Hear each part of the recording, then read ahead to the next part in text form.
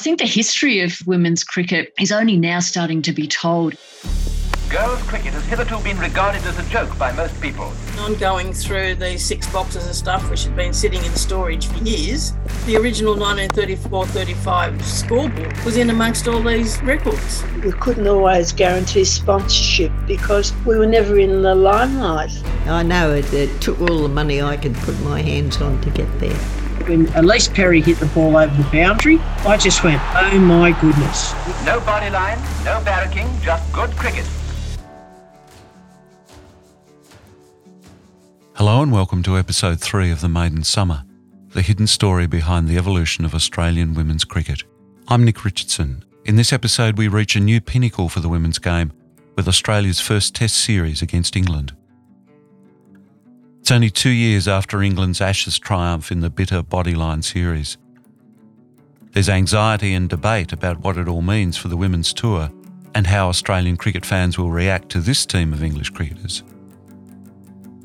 We trace the growing impact of reporting on women's sport, particularly writing about women's cricket, and the important role women journalists play in promoting the game as it reaches its peak. And we hear from some of the players who took part in what was women's cricket's maiden summer. Their high expectation, their bold ambitions, and the confronting reality of international competition. But first, let's go back to that fraught summer of 1932-1933, when the English men's team arrived in Australia with a plan to win back the Ashes. The plan is built on the premise of stopping one player, Donald Bradman, and his extraordinary run scoring that had been at the heart of the Australian victories in England in 1930. England has one of cricket's finest and fastest bowlers, Harold Larwood, to propel short pitch deliveries at the batsman's body while a leg-side field full of expectant catchers surrounds him. Larwood is the fastest bowler in the world. He also has the gift of sustained accuracy. It's a lethal combination. And it presents a brutal choice for Bradman and all the other Australian batsmen: to hit or be hit. The drama reaches its peak in the third Test in Adelaide when the Australian captain Bill Woodfull is hit over the heart and Australian wicketkeeper Bert Oldfield edges a ball onto his head. His skull is fractured. The crowd of 50,000 is raucous and incensed. There are fears that if one person jumps the fence, thousands more will follow. Cable is sent from Australian cricket authorities to the MCC in London, claiming the English tactics are unsportsmanlike. It's a red rag to those back in England, and the MCC not only thinks Australia is overreacted, but there's even talk of cancelling the tour. A major dispute is narrowly averted and the series continues, and so do England on their merry way under the hawkish leadership of Douglas Jardine. England grabs the Ashes 4-1. But the consequences are complex and challenging, tied up with all the old imperial ties, the nature of the game of cricket, the romantic ideals of fairness and decency, and England's embrace of a tactic that seems at odds with its commitment to fair play. Perhaps its most interesting and largely unexplored impact is how Bodyline helps make a clear distinction between men's and women's cricket. And it doesn't take long to find out what women think of Bodyline. Pat Jarrett, our pioneering sports reporter at the Melbourne Herald, asks Victorian player Dot Debnam for her considered view. Victorian bowlers are too good at the orthodox methods to resort to packing the leg field. The girls in my team love the game too well as it has always been played to want to see it altered in any manner that might cast a reflection on the game. Women cricketers look up to the internationals and we're looking forward to what promised to be a wonderful season of cricket, but all these distressing accidents tend to mar the game from the feminine viewpoint. Still, I feel positive that it will all be overcome, as players on both sides are far too good sportsmen to spoil the relationship that has existed. Dot's understanding of Bodyline seems to be a common one among female cricketers. They have a deep affection for cricket, a reverence. They're really not at all interested in what looks like a win-at-all-costs attitude. At this time of crisis, women cricketers express their dislike of the aggressive tactic. Their game is most certainly not the men's game. Dot's view was expressed in a piece of poetry she published in 1933, just months after Bodyline's Sour Summer. A sports girl's prayer. Teach me to love the game beyond the prize, that I may look at life through sports girls' eyes, and let me meet defeat with just the fun that I have known at times when I have won. Let not my kind friends spoil me with their praise. When I am foolish, show me better ways. If I cannot be champion in the test, let me be glad to know I did my best. Let me be ready friend to all the hosts around me. Let me not ever boast. Give me the courage to stand fast for truth, and let me thrill with joy for health and youth. Then when my days for sport are at any end, give me the wisdom that years will send, that I may yet play up and play the game and still be worthy of a sports girl's name. There's no doubt that Dot's hanging firmly onto the notion of an idealised contest, and it's a long way from the Adelaide Oval and 50,000 vocal Australians. Back in England, Marjorie Pollard and her Women's Cricket Association has little truck for Bodyline either, although her position's carefully presented to suggest that female cricketers would neither think of such a tactic nor have the strength to bowl Bodyline. There is no possibility of bodyline bowling being exploited by the English women's team. The field will be placed in such a way that there will not be the slightest suggestion that bodyline is being used. Anyway, leg theory is too clever for us, and we haven't the super bowlers that this type of cricket demands. None of this amounts to any lack of interest among women cricketers in the Ashes contest itself. Far from it. They're fans as well as players. Nell McClarty, not far away from her Australian debut, is absorbed by every ball of the Ashes series. I never missed a game. Never missed a ball. So tense when you were there, and they'd be screaming and yelling, and then Lar would come on and he'd run, and then you could hear a pin drop. I lived through all that. Oh, my word, I did. And none of the Bodyline ruckus appears likely to jeopardise the proposed visit from the English women's team. The bigger risk is from the Australian Women's Cricket Council's impoverished coffers. What helps mitigate the cost of the tour is that each English woman has to pay their own way. Coupled with the time commitment of a 6-month tour, it means that only those with the wherewithal and the time to spare can afford to commit to the tour. Betty Archdale is one of them. Eventually the invitation came, and people were asked to send in their names of if you wanted to go. Now, in contrast to what happens now in men's cricket, we had to pay our fares. Once we reached Australia and we went on to New Zealand, we were completely looked after by the local association. But we did have to have the money for our fares, and we did have to be able to get off for it was about 6 months from the job. Well, the fare in those days, it sounds very, very cheap, was only £90, round trip round the world. And I managed to scratch this together, and as I was still a student, I could take the 6 months off. So I sent my name in a hopeful way, and I was very lucky. I was chosen to play, to be one of the 16 of us, I think, went. But also, I think largely because I was just about to become a barrister. In fact, I was a barrister by then. I'd been called to the bar. There was an assumption that I would therefore be able to cope with the public speaking, and the public relations side of a tour. So as a very inexperienced cricket captain, I found myself captain of the first team of women that left England. The long journey to Australia is the perfect way for the English women to bond. They are, by and large, pretty much all from the same social background. But nonetheless, the enforced time together helps forge friendships and hones their skills during regular on-board training sessions. There's no sense that what's happening here is the start of something grand, the first step in the women creating their own Ashes tradition. That doesn't take place for another 64 years. Instead, there is a sense of a shared and unspoken determination between the Australian and English teams to do something different to the men. Here's women's cricket historian Raf Nicholson explaining what's going on. did the 1934-35 tour create kind of parity between the men's and the women's games? I would argue that the Women's Cricket Association deliberately aren't setting out to do that. And similarly, the Australian Women's Cricket Council, they don't want their game to be viewed in the same way as the men's game, partly because this tour comes at a point in time when there has just been this kind of huge international incident with Bodyline, and diplomatic relations between the English and the Australian men's cricketing authorities are probably strained, I would suggest. When the English team arrive in Australia, they deliberately say, we're not going to be bowling Bodyline, because of course they keep being asked about that. And I do think that they are, yes, trying to, in a way, establish their own tradition and to deliberately do that at a time when things in the men's game aren't looking particularly rosy between England and Australia. In June 1933, a new publication hits the newsstands in Australia. It's the Australian Women's Weekly. What makes the magazine relevant to our story is that from the first edition, women's sport is a constant presence. In particular, women's cricket.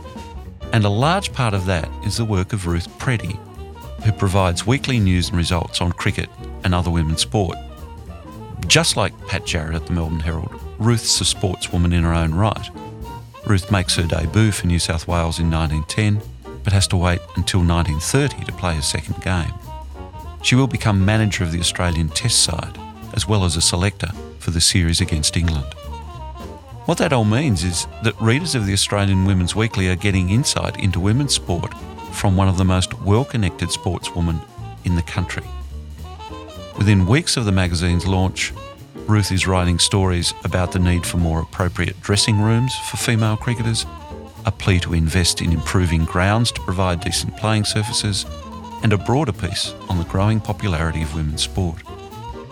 But it's Preddy's cricket skills that get the most recognition when she becomes the first woman to have her name put on a cricket bat. It's September 1933, and in the summer to come, women cricketers around the country will be able to buy the Ruth Preddy bat. It's made of willow, it's slightly lighter in weight and shorter in the handle than the men's, but nothing says that women's cricket has arrived and has its own profile than this. Ruth Preddy is autograph worthy. Bear in mind that Ruth is a New South Wales cricketer. That's the extent of her profile. There's no national stage she can walk, no Australian cap. But it doesn't matter. Nell McClarty doesn't have a bat with her name on it. In fact, her cricket career is a little more complicated. Nell's auntie, who you'll remember looks after her, doesn't like Nell going away at all, let alone going away to play sport. In my first year of cricket, I was picked to go away in the interstate team. I was picked in the hockey and he wouldn't let me go. I really wanted to go on this cricket trip. No, she wasn't going to let me go. And the manageress came down. No, she wasn't going to let me go. She wasn't a bit flexible. She made up her mind I wasn't going to go. And the youngest of her children, her 7 children, was her son. And he said I should be allowed to go, so I went. I think I was about 18. So away I went. And the next time I didn't ask if I could go. I just said I was going. Right. So she said to me, letting you go was a ruination of you. You're just going to go and you haven't even asked me. And you'll go away and you'll never want to come back here. This was always the fear I was going to come back. Yeah. And I said, of course I'll come back. Anyway, I went away and I came back. But from then on I never asked, see? I just went. Nell is whip-thin and athletic. She's also tall for a woman of her era, 5'10" or 178 centimetres. The sight of her running into bowl causes a stir. When I started to bowl, they hadn't seen a lady fast bowler, and one of the men said, she must eat raw meat before she comes out to play. And I don't even eat meat.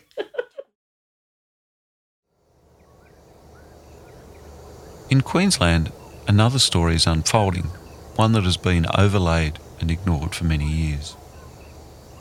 Edna and Mabel Crouch are first cousins, and they're both talented cricketers. They're from the Quandamooka people of Minjerribah, or Stradbroke Island. It's an era when there are severe restrictions on Indigenous civil rights that can also limit sporting opportunities, especially for Indigenous women. But Edna and Mabel not only leap that hurdle, they also find a way to build a cricket career soon after Queensland women's cricket gets formally organised in 1929.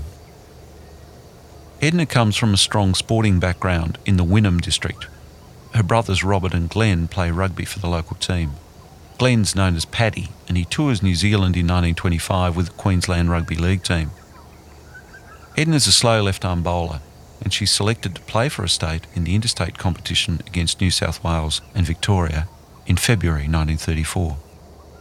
Her selection makes Edna the first Indigenous women's cricketer to represent not only Queensland, but any state. It's a rain-affected interstate tournament, and the Queenslanders only play one day's cricket, and New South Wales is too powerful. But there will be other opportunities for Edna Crouch, and also for her cousin, Mabel. The deal was that although the English cricketers paid to get to and from Australia, all the expenses while they were here had to be paid for by the Australian Women's Cricket Council. The tourists are billeted, local clubs and associations volunteer their services, and they help absorb many of the costs. So that leaves the Cricket Council responsible for interstate travel, any ground costs, and of course publicity. It's further evidence that men and women might be playing the same game, but women are having to find ways to nourish and sustain their cricket.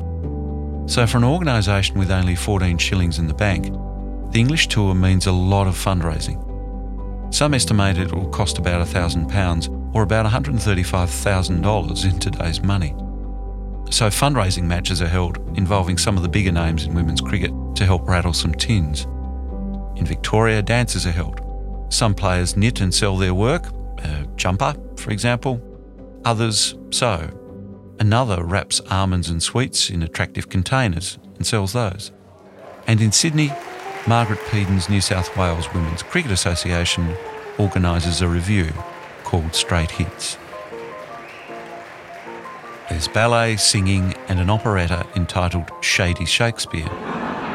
Kath Commons, a Sydney Morning Herald journalist and player at the Ku-ring-gai Club, volunteers that her teammates' dancing contribution to the revue will be last on the program. And why is that? So the audience can leave if it gets bored. It's not the only novel approach Margaret Peden takes to preparing for the arrival of the English tourists. Down in Sydney's Elizabeth Street, in the basement of the Salvation Army building, Margaret manages to organise what is Australia's first indoor cricket net. Even the Sydney Daily Telegraph calls it a marvel of organisation. There are 2 nets, one for fast bowling and one for slow. The place is well lit. The pitches are on a concrete foundation overlaid with a tar compound and topped off with a matte surface developed by former Test cricketer Alan Fairfax. One of Australia's Test cricket legends, the man they call the Governor-General, Charlie McCartney, officially opens the facility in August 1934, giving the women's game his endorsement on the way through. The indoor nets are another way of raising money. Clubs can hire the indoor facility for their own training.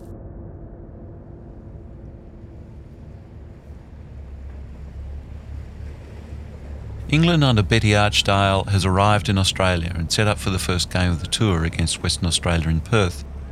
The local papers are a little thrilled to have them here, and there's a coded acknowledgement that this team won't be doing any of that bodyline. Strong and athletic looking, this happy band reached a land new to all of them, with the object of popularising cricket among women and of playing the game according to traditions. Passengers on board the liner Cathay were obviously disappointed at the prospect of losing the company of this cheery team. And during the day at receptions and on the cricket field, the visitors made many friends, for their genial attitude towards cricket and country was at once refreshing. This tour, the first of its kind ever undertaken by women in the history of cricket, has aroused widespread interest. Pat Jarrett has been given the job of covering the tour for the Melbourne Herald. She boards the train for the westward journey. And I travelled on the train with, among other people, one Frank Beaurepaire. And it were 4 days on the train. The train was fabulous, fantastic. And stop at these outway places We stopped one day and everybody got out of the train to stretch their legs, and there were some Aborigines who came along with their spears and they were throwing them into the desert, and Frank Beaurepaire said to me, "You can throw further than that, you're a javelin thrower." And he handed me this spear.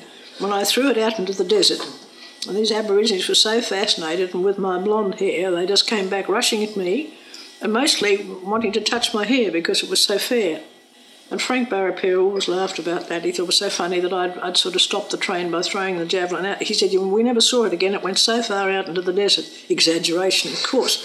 However, that was the first time I went to the West, and I covered that match against England and made a lot of friends.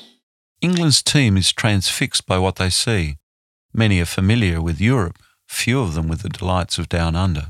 We saw all over Australia. We started at Perth and went right round up to Brisbane, and quite a lot of inland places. I can remember Leeton, Deniliquin, Goulburn, Wollongong and Newcastle, of course, and one or two other places. So that we really did get, in a very short time, because it was all done by rail in those days, we really did get a very good impression of what Australia was like, the size of it, and the gum trees, and this was all so completely new.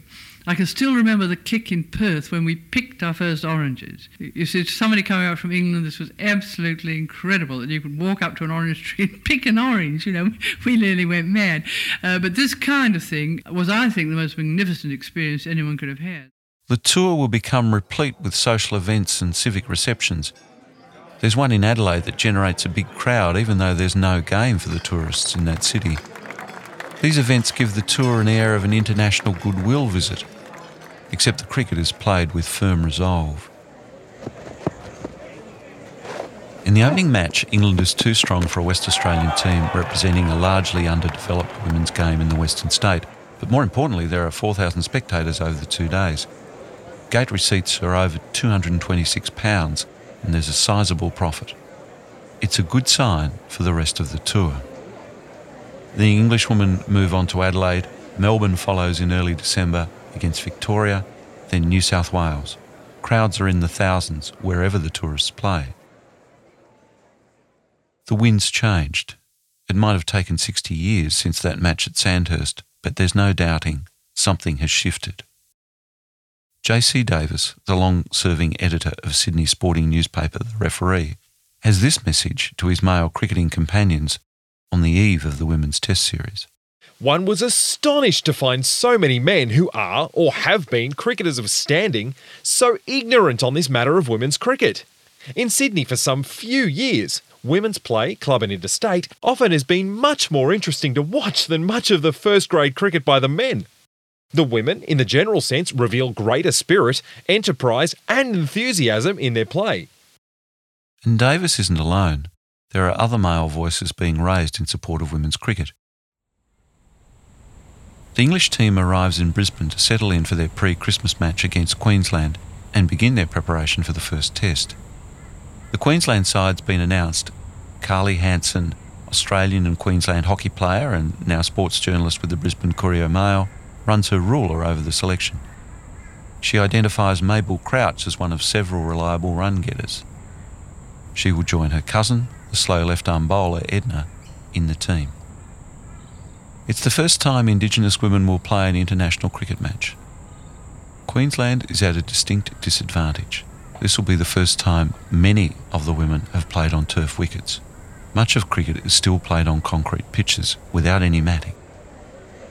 Edna takes the new ball when England bats after a typically tropical deluge has delayed the start of the game. She bowls thoughtfully against a team of far more seasoned players.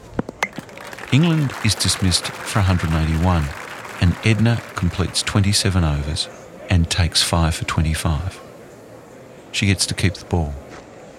When Queensland bats, wickets tumble, but Mabel holds firm. Batting at second wicket down, she top scores and remains not out 29.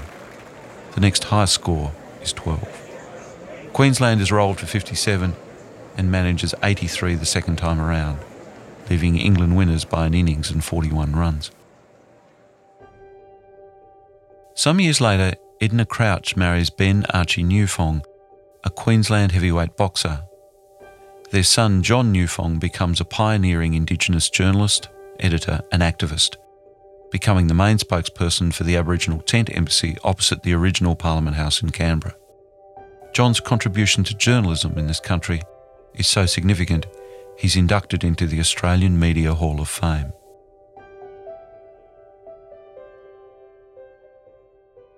Before the first Test match can start, there are several issues to be resolved. The number of balls in the over and the size of the ball itself. Australian women, like the men at the time, play 8 balls in an over and use a particular size ball. English women have 6-ball overs and a smaller ball. The negotiations give each team a win. Australia adopts the 6-ball over and England agrees to the Australian ball. The 3 Test matches will be scheduled for 3 days each. There's another debate to resolve: what to wear. Marjorie Pollard's Women's Cricket Association is very firm on what it will tolerate: a definite no to trousers, a rousing yes to long white stockings. The Australians, we know, are more ecumenical. The decision is to have what's known as a divided skirt, or culottes, with a white shirt and white stockings. And those stockings drive Nell McClarty and Peggy Antonio mad. Oh, well, we were really smart. We were about the first team to go into culottes. We thought they were all right, but now they're not nearly as nice as the ones they have nowadays. But the thing was, those terrible stockings we had to wear.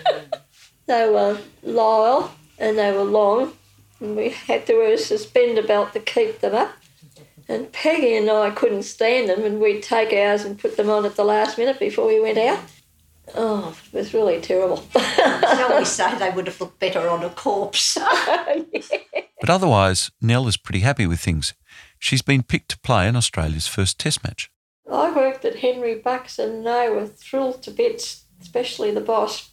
I'm not sure about my family. I think they got a shock. Joining Nell in the Australian 11 is the 17-year-old leg spinner Peggy Antonio from Port Melbourne. Her family are excited, but it creates some stress for the teenager. Oh, thrilled to bits. They thought a lot more about it than I did. It just seemed to be going over my head. Oh, yes, we're going to play cricket for Australia, that's it. But, they were all very keen. I think it's their keenness that took a little bit off the shine of it for me, because the pressure became a bit intense. And I don't like pressure, or I didn't. Nell and Peggy are joined by a solitary Queenslander, Vice-Captain Kath Smith, sisters Essie Cheville and Fernie Blade, and Margaret Peden as captain. Pat Jarrett breaks the story in the Melbourne Herald 10 days out from the Test that there are 5 Victorians in the final squad, and the selection is so secretive that Peggy doesn't even know Nell has been picked. It's a team of familiar faces, but they've never played together before, and they're playing against a group of women who've spent the past few months in each other's company. Margaret Peden wins the toss and chooses to bat on the first day of women's cricket's inaugural Test match. Rain has been around, but it's cleared for the start of play. The pitch has been covered and the outfield is slow. Australian openers Hazel Pritchard and Ruby Monaghan walk out to the middle of the Brisbane exhibition ground. It's Friday. The crowd is building. Before the end of the day, there will be 3,000 spectators in the ground. There's action early. Pritchard has dropped in the slips off the second ball, but she's out shortly afterwards. And that brings Nell McClarty to the wicket. She takes guard against Myrtle McLagan, who has taken the first wicket. McLagan bowls right arm off breaks, and Nell, facing only her second ball, hits the ball back to the bowler. It's going to be Myrtle's day. In fact, it's actually going to be her tour. And she tears through the Australians to finish with 7 wickets for 10 runs. Only local girl Kath Smith resists in making 25. Australia's all out for a humbling 47. England responds with 154, Myrtle makes 72, and skipper Betty Archdale 32. Nell and Peggy get a wicket each, but it's fellow Victorian Anne Palmer who takes 7 English wickets with her own slow bowling. Australia goes in again and makes a better fist of it to score 138, with Essie Cheville top scoring with an unbeaten 63. This time the crowd swollen to 5,000. On the final day, England knocks off the required runs with 9 wickets in hand. 1-0. England looks the stronger team, united and arguably more skillful. For some cricket fans, England's superiority is the natural order of things. The tour moves to the SCG for the second Test match, and once again the crowds turn up in numbers, and it draws the movie-tone cameras to record the happenings. Girls' cricket has hitherto been regarded as a joke by most people, but Movietone's pictures of the English women's team playing in Sydney against the Australians prove conclusively that it can be not only serious, but expert as well. Watch the strokes, and you will see that they are definitely up to the male standard. Now let's have a look at the Australian batting and the English bowling. No body line, no barracking, just good cricket. The fielding is keen. Every girl is on her toes.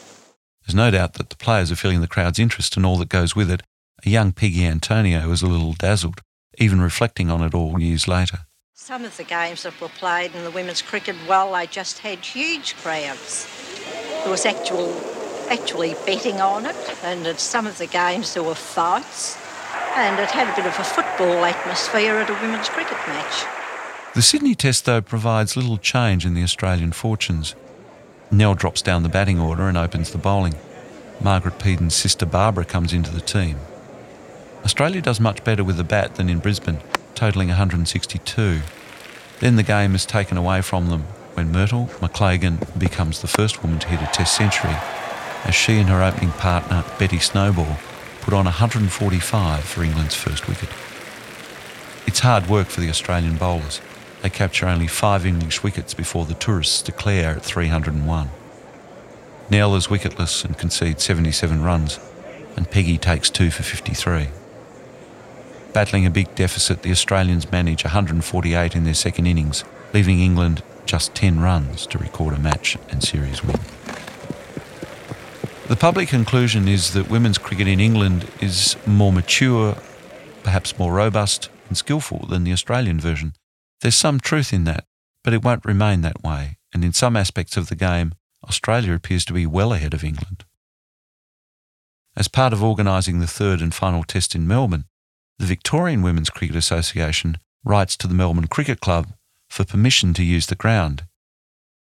It's worth remembering that the Melbourne Cricket Club considers itself something of an Antipodean version of the MCC in the old country, and therefore a measured but staunch defender of the status quo. In this instance, though, MCC Secretary and former Australian Test off-spinner Hugh Trumbull has no hesitation in agreeing that the MCG can be used for a 2-day warm-up game followed by the Test match. It will be another 41 years before the MCC in England will allow women to play at its Lord's headquarters. One of the English players, Grace Morgan, is struck by the ease and access her team has to what is a cornerstone of Australian cricket history. We were shown over the pavilion and introduced to some well-known ex-cricketers, and then to lunch. Ponsford, Kelly, Rigg, Fleetwood Smith, Ebling and Hugh Trumbull were there and sat among us being very friendly. And afterwards taking us out to the wicket and practice nets and telling us about them. Our dressing room is the same one that Hobbs, Sutcliffe and Co. used when they were over here. And we felt honoured in that we were the first women to be allowed in certain parts of the pavilion, which are regarded practically as hallowed ground. The Australians are quick learners. They're adapting to the standard of competition. On the first day of the Melbourne Test, England's dismissed for 162. Myrtle makes another 50 and Betty 32. But it's Peggy Antonio who makes the difference. She claims 6 for 49. They're starting to call the Port Melbourne leg spinner the Girl Grimmett, after the Australian men's leg spinner, Clary Grimmett. Like many English teams over the years, leg spin has a paralysing effect on their batters. Betty Archdale remembers it well. Peggy Antonio, absolute gem. She bowled Googers, as you probably know, and she was, the life and soul of the party. She was terrific. Her bowling was really nasty. We weren't used to this kind of thing at all. Nell has been dropped for Melbourne and the Sydney teenager Amy Hudson opens the batting. Peggy's spin partner Anne Palmer top scores with 39 for Australia, and at the end of the first 2 innings, England only has a narrow lead of 12 runs. The crowds have remained engaged, several thousand each day. Now they can feel a contest.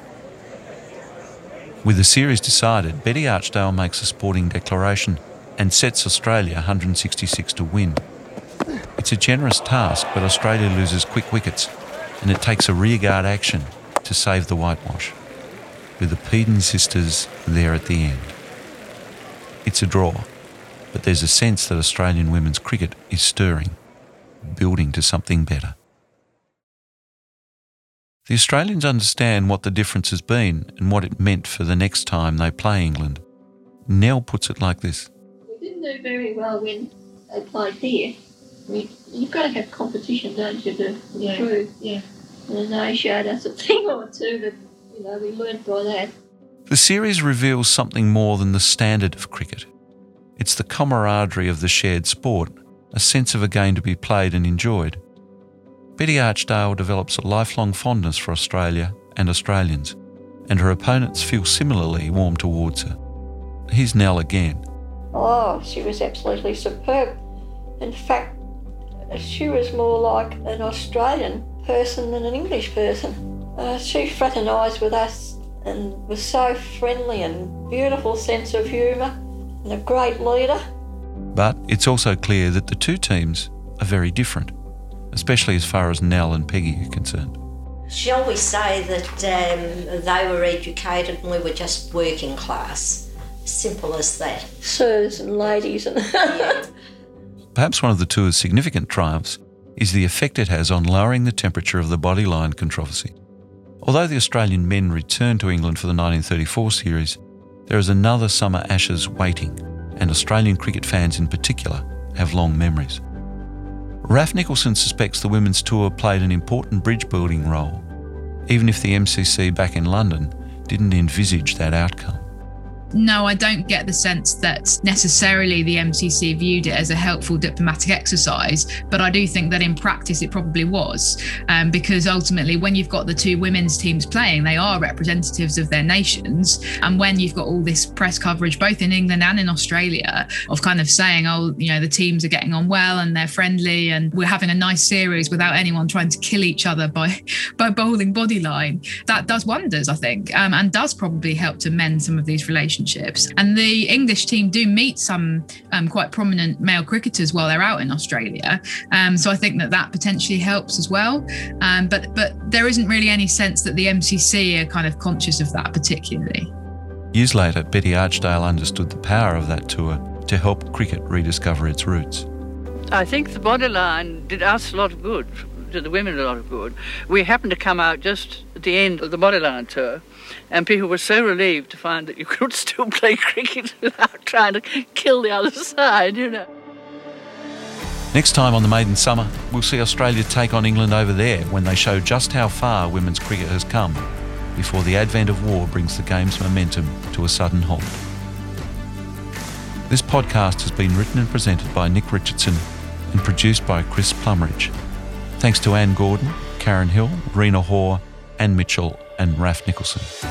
For further details on sources and resources, please go to nickrichardsonwriter.com.au. Special thanks to the voices of Olivia De Los Santos, Liz Granger, Hilary Lamacraft, Sue Westwood and Chris Plumridge. And remember to subscribe to The Maiden Summer wherever you get your podcasts.